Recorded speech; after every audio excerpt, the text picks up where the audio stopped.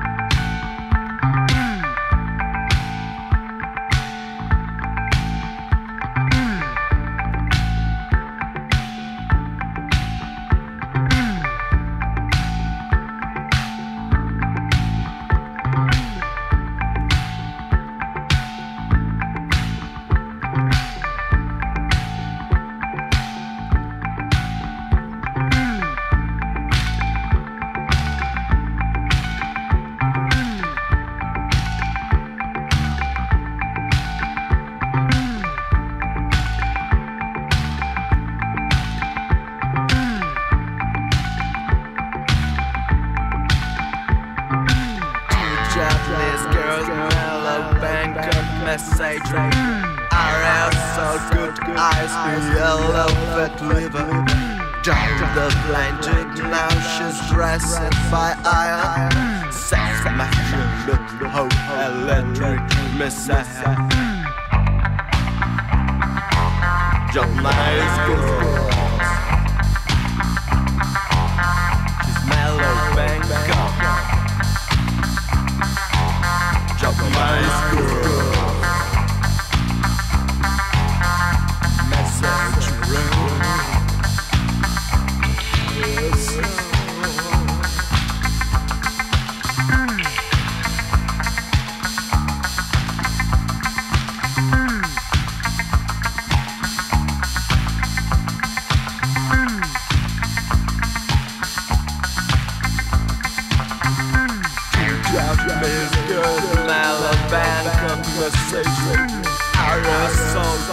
Eyes and yellow fat liver. Now she's dressed by Ira. She lives on electric messiah. Remember when our telephone goes? I don't remember you. Me through the body and smiling reflection of the top of the needle. My smell is full face so to top nice girl. The nice girl. Mellow Bangkok. Just nice girl. Message room.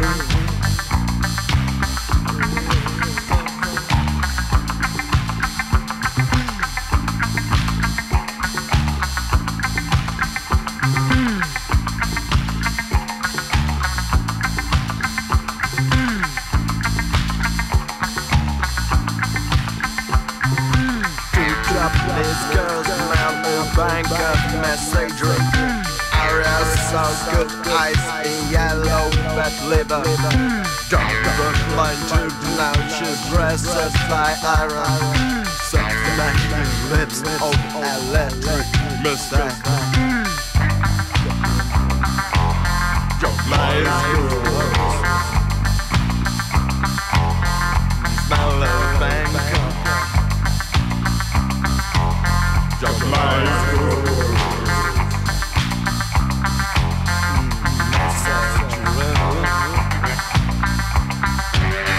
Remember one part telephone calls.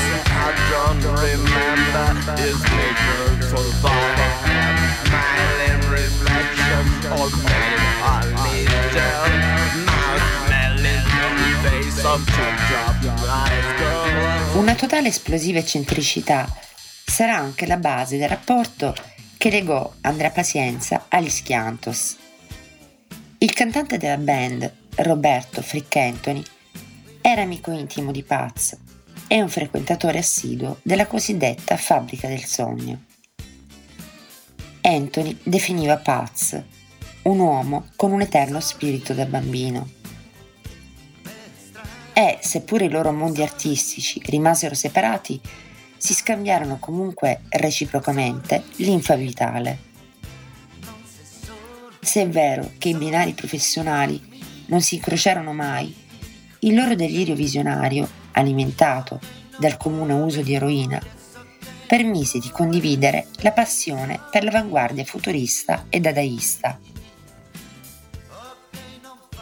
Come Paz era interessato più alla parola che alla musica in sé, che considerava intrattenimento di qualità, così Frick Anthony non aveva grande interesse per le novità musicali, ma si preoccupava prevalentemente delle liriche. Dal flusso interattivo e magmatico della mente di Paz nacquero i personaggi punk delle sue strisce più famose. Dalla mente di Frick Anthony le canzoni che avevano il ritmo e la sintassi dei fumetti. Proprio dal marasma caotico della loro frequentazione vide la luce il brano Eptadone, tratto dall'album Monotono del 1978, di cui vi propongo l'ascolto.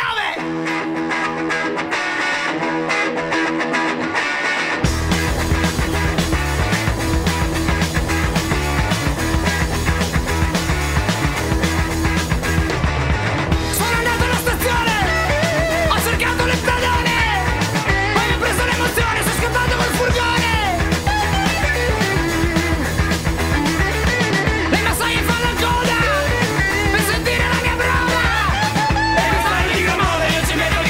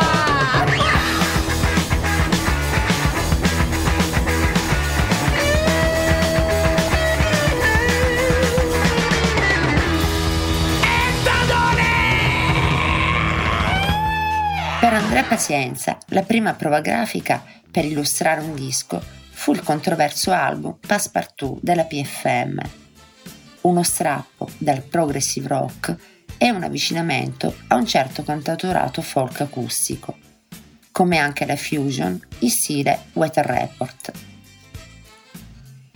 Per la copertina dell'album, realizzata nel 1978, Pazienza ritrasse il gruppo impegnato a svaligiare un appartamento, mentre sul retro espresse il suo gusto sardonico illustrando la band inseguita dai poliziotti. I testi surreali, ritratto della saga di Re Artù ispirato alla scena punk demenziale dell'epoca, ci guidano all'interno della copertina, dove compaiono figure mitologiche come lo studelinguente, personaggio in passamontagna, che rappresenta l'immaginario di un'intera epoca storica. La forma espressiva adottata è tanto classica nel tratto quanto moderna nell'uso virtuoso dei pennarelli. Per Andrea Pazienza fu l'inizio di una serie di collaborazioni in cui avrebbe tentato di far propria la poetica musicale dell'artista di turno, piuttosto che subirla. Il disco ebbe un effetto di rottura coi vecchi fan della PFM e rappresenta una prova di coraggio, anche se solo in parte riuscita. Da quell'album vi propongo I Cavalieri del Tavolo Cubico. Buon ascolto.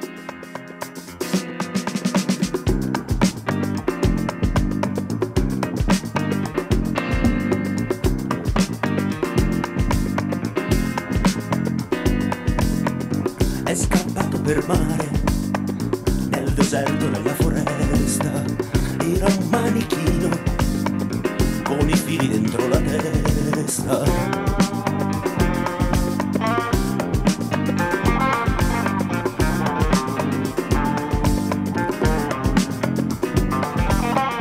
È scappato via, si è infilato nella palude, non è ancora uscito dalla rete che lo inchiude.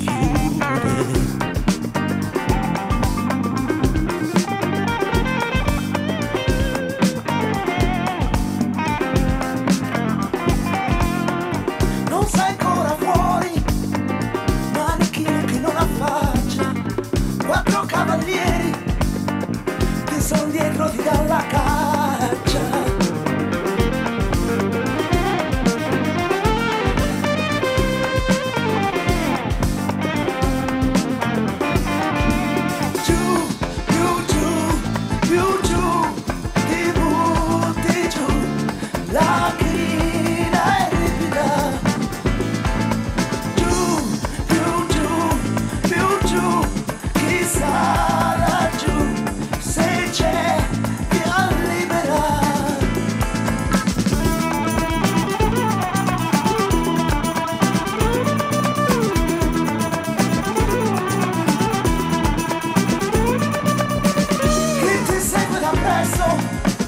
È vestito tutto di rosso, urla come un pazzo che cavalca su un grande rospo. Chi sta di lato è vestito tutto di giallo, sembra lì in attesa che cavalca su uno sciacallo.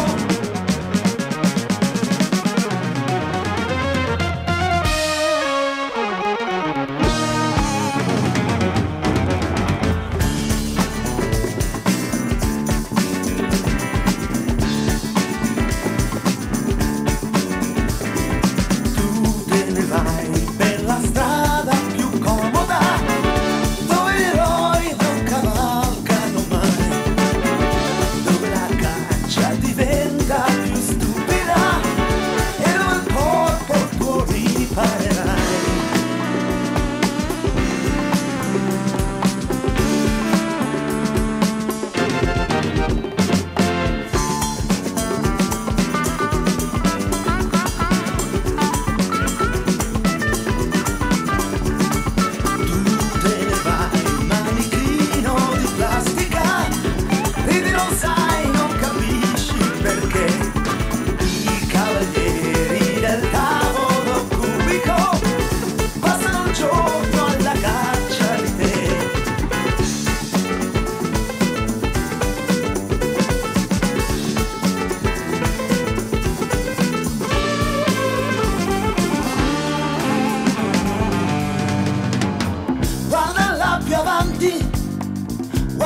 cavaliere bianco, questa volta arriva su una nuvola radioattiva. Guarda giù al sentiero, guarda c'è il cavaliere nero che ti aspetta fermo sulla groppa d'un grattacielo.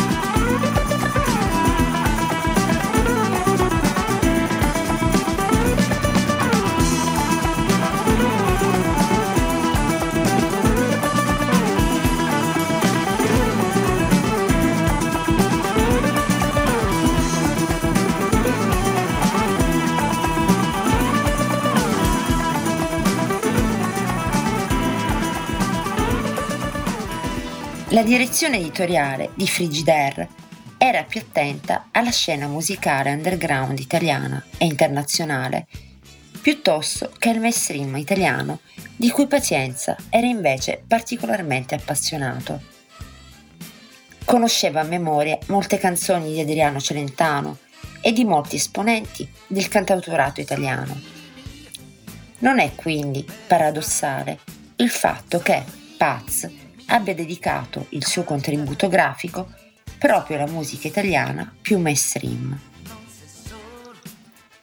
Fra il 1979 e il 1984 Paz avviò una collaborazione artistica con Roberto Vecchioni, di cui illustrò le copertine di ben 4 album.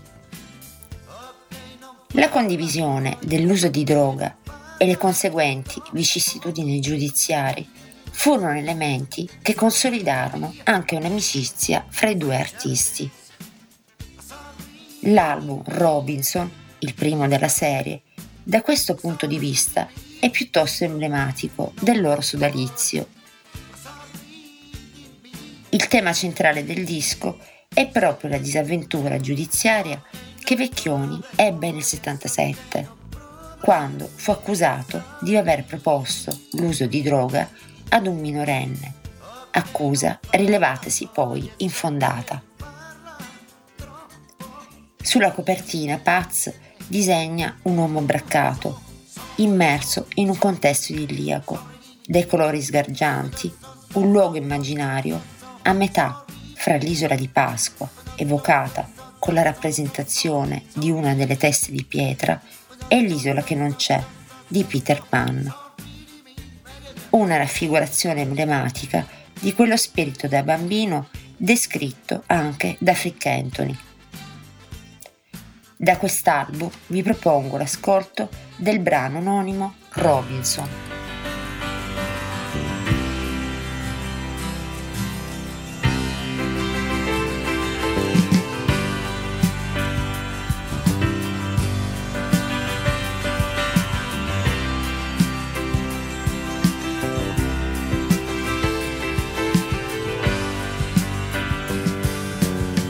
Il bambino segue un sogno, l'avventura fuori dal cortile, onda piena nelle notti chiare. La sorpresa di una fata che dal niente fa una palizzata, una nave persa fra le stelle. Quando il grillo dal camino canta e non si sa dov'è, ma l'eroe sorride ed è con te. Quando il vento è il suono di una voce dentro l'albero e la luna fa sognare, io da grande sarò come Robinson, Robinson, Robinson, Robinson, Robinson, Robinson, Robinson, Robinson, Robinson,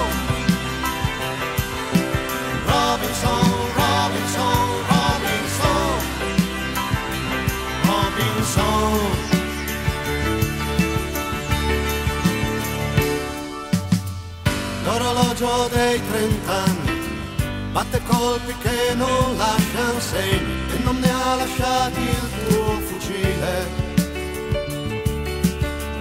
Qui la notte è solo vento, roba consumata e fuoco finto. Chi non dorme aspetta le astronavi. Qui l'amore passa e passa il tempo di cantarselo. Nel cortile chi ti aspetta più?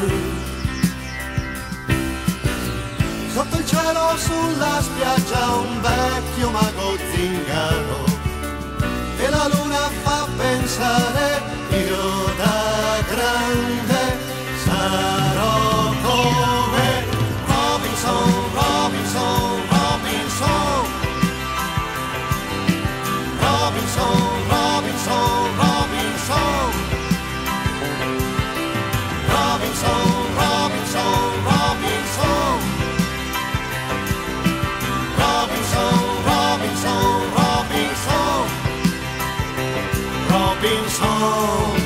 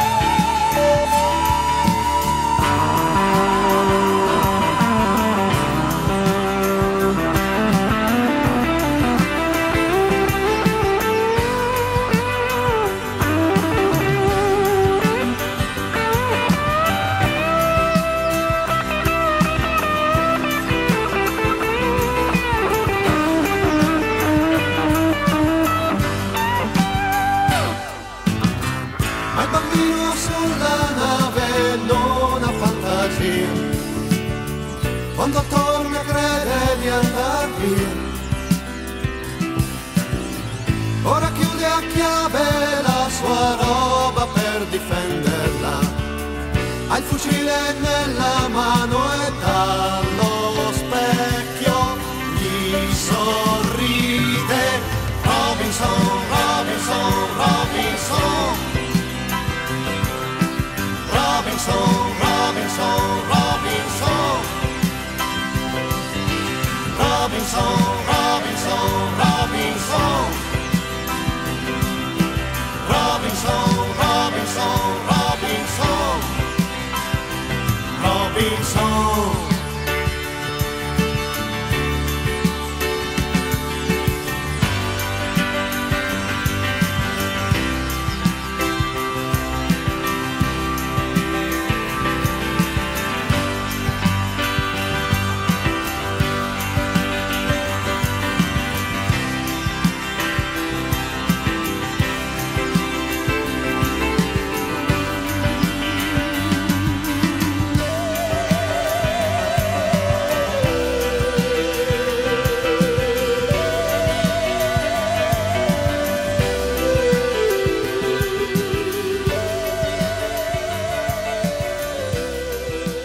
Nel 1983 Paz firmò la copertina di Antipatici Antipodi, settimo capitolo della poetica esistenzialista di Claudio Lolli. Un esperimento di cantautorato dalle sfumature musicali più innovative rispetto alla tradizionale moderazione sperimentalistica del cantautore bolognese. In copertina un militare allucinato tiene prigionieri alcuni pupazzetti gialli che indossano cuffie come se volessero ascoltare la musica del disco. I colori sgargianti e il tratto delirante evocano più gli scenari estremi della poetica tipicamente punk che non quella cantautorale.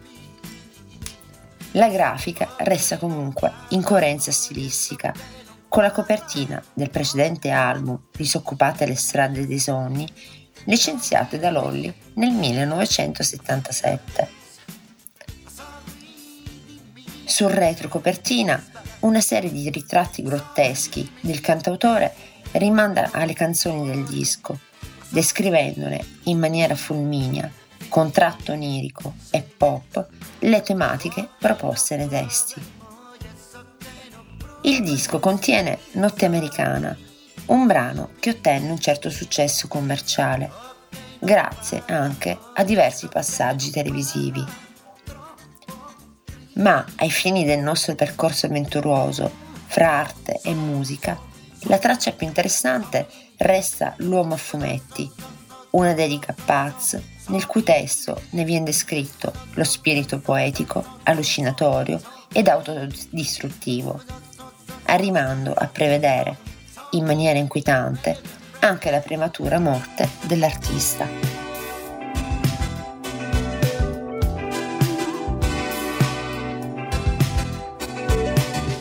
È solo la storia dei colori di una matita che ha viaggiato già tanto per conto suo. Si apre una finestra in un muro e via, è la storia dell'uomo che disegnava fumetti.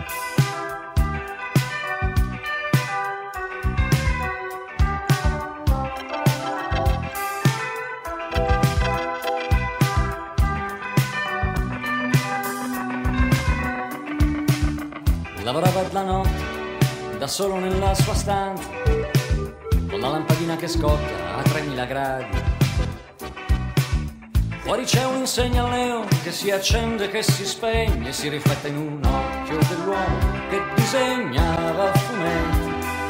Resto appoggiato all'aria che respiro, alla mia malattia, alla mia poltrona.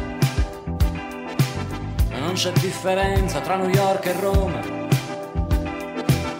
per gli aerei dell'uomo che disegnava fumetti.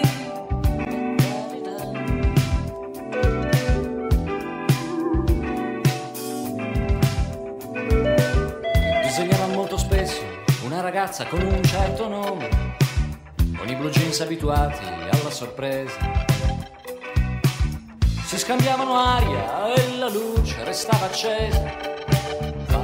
L'amore con un uomo a fumetti.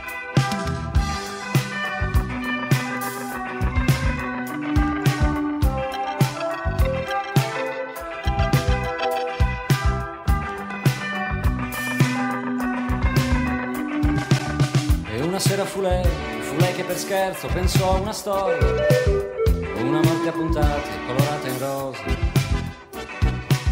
Si levò i blue jeans e gli disse: non hai più tempo, vieni, sei tu l'eroe di questa morte a fumetti. Io sono solo appoggiato all'aria che respiro, alla mia malattia, alla mia poltrona. No, non c'è bisogno di New York, di Roma, si cancella dovunque un uomo a fumetti.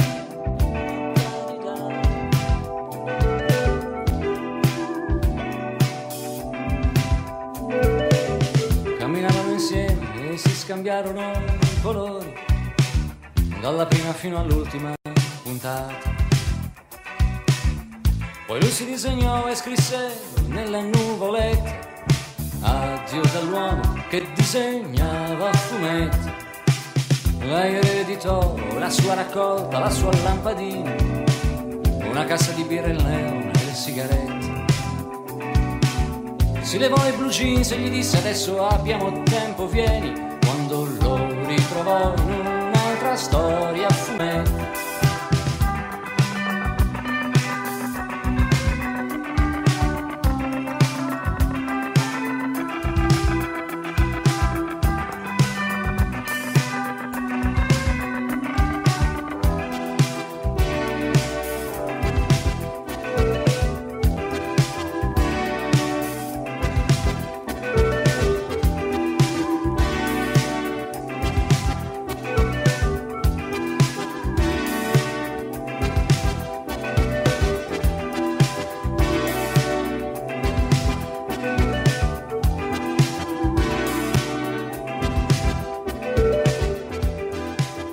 Andrea Pazienza lavorò ancora per la musica leggera italiana, fino alla sua scomparsa. Artisti pop, in vena di sperimentare, si affidarono spesso alle sue mani, per dare anche un valore visivo e iconografico alle loro innovazioni. Accoppiata curiosa e straniante è il lavoro per Cuori di Pace, disco del 1986 firmato da Amedeo Minghi.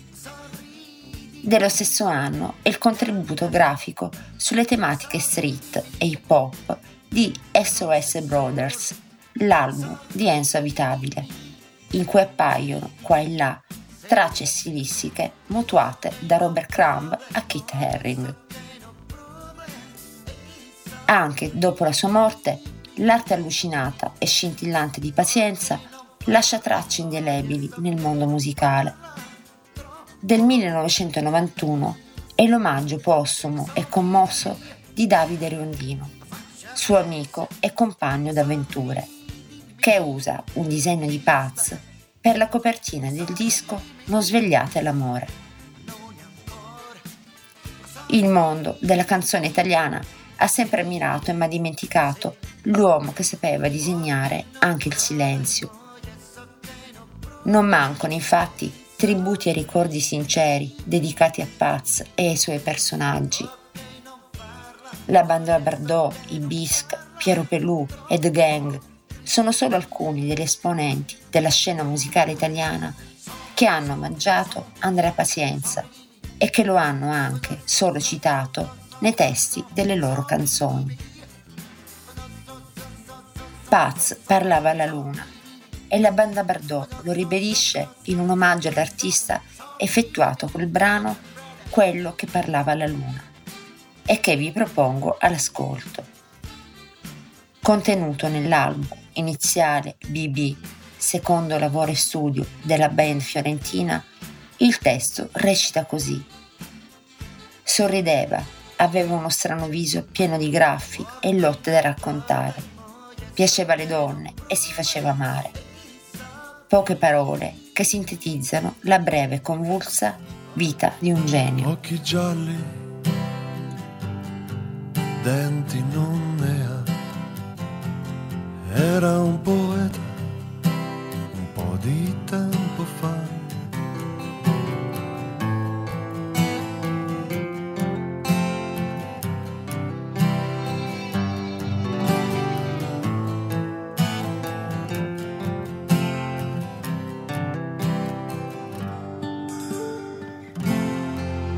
Occhi gialli, denti non ne ha, era un poeta un po' di tempo fa,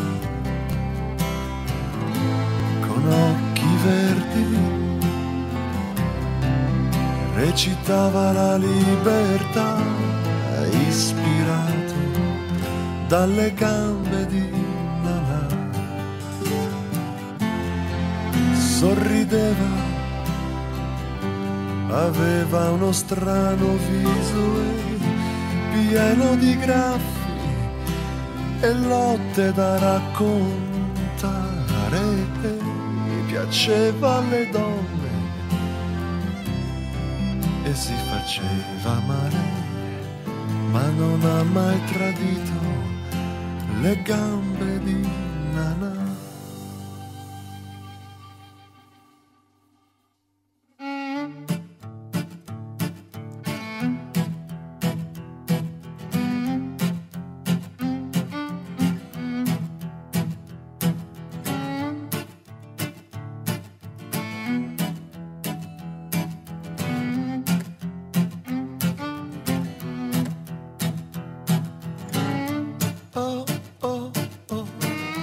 Che fortuna, c'è qualcuno che parla alla luna. Oh, oh, oh, che fortuna, c'è qualcuno che parla alla luna.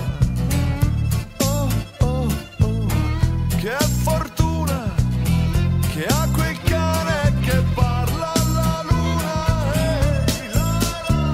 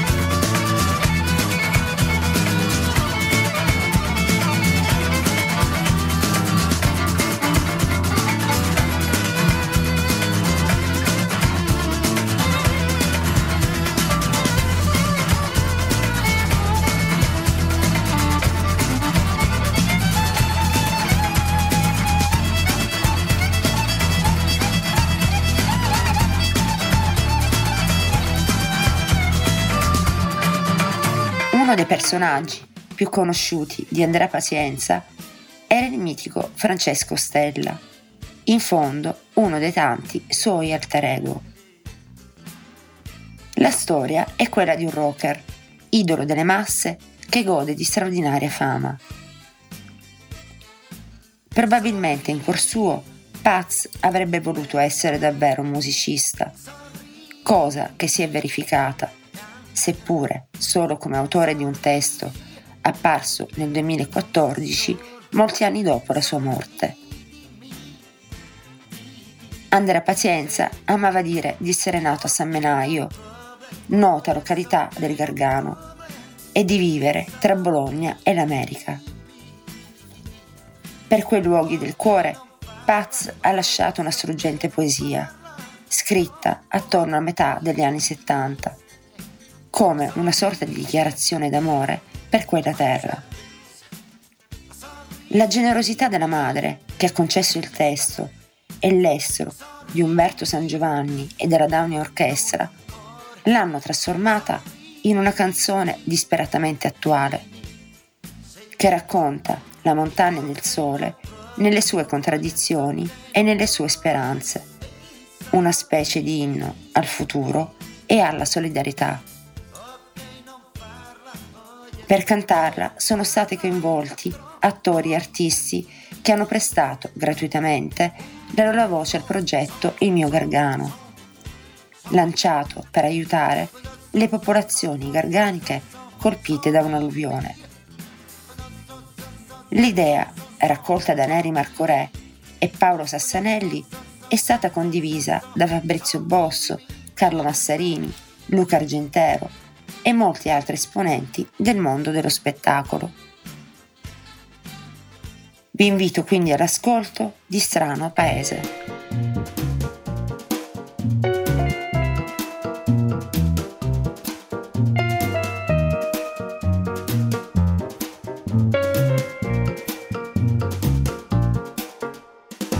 Sull'asfalto delle tue autostrade non tutto il sangue si è già rappreso.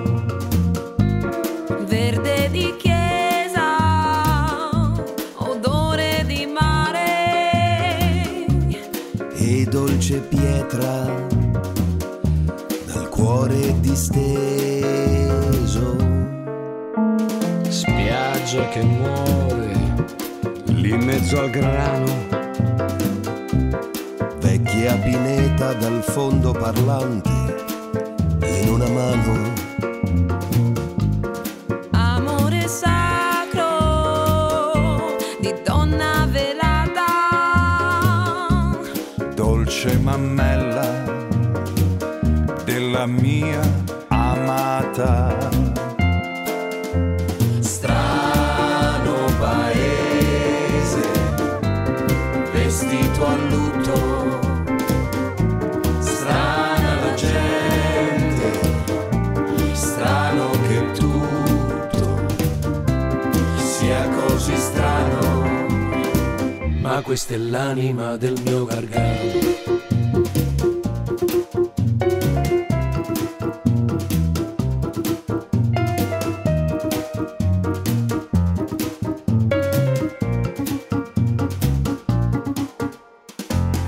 Clientelismo e speculazione Di abiceato si muore ancora per l'onore violato. per l'onore di qualche signora. Strano paese, vestito a lutto, strana la gente, strano che tutto sia così strano, ma questa è l'anima del mio Gargano.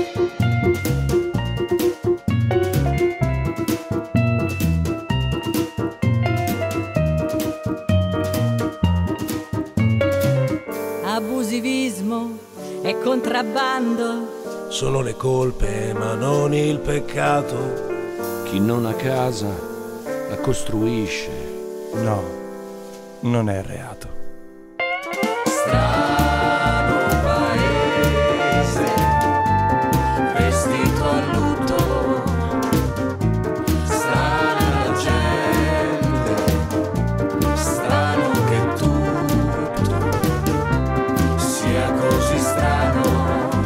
Strano paese, vestito a lutto, strana la gente, strano che tutto sia così strano. Ma questa è l'anima del mio Gargano. Già abbiamo detto che Andrea Pazienza avrebbe voluto essere una rock star, ma probabilmente egli è stato molto più di un musicista famoso.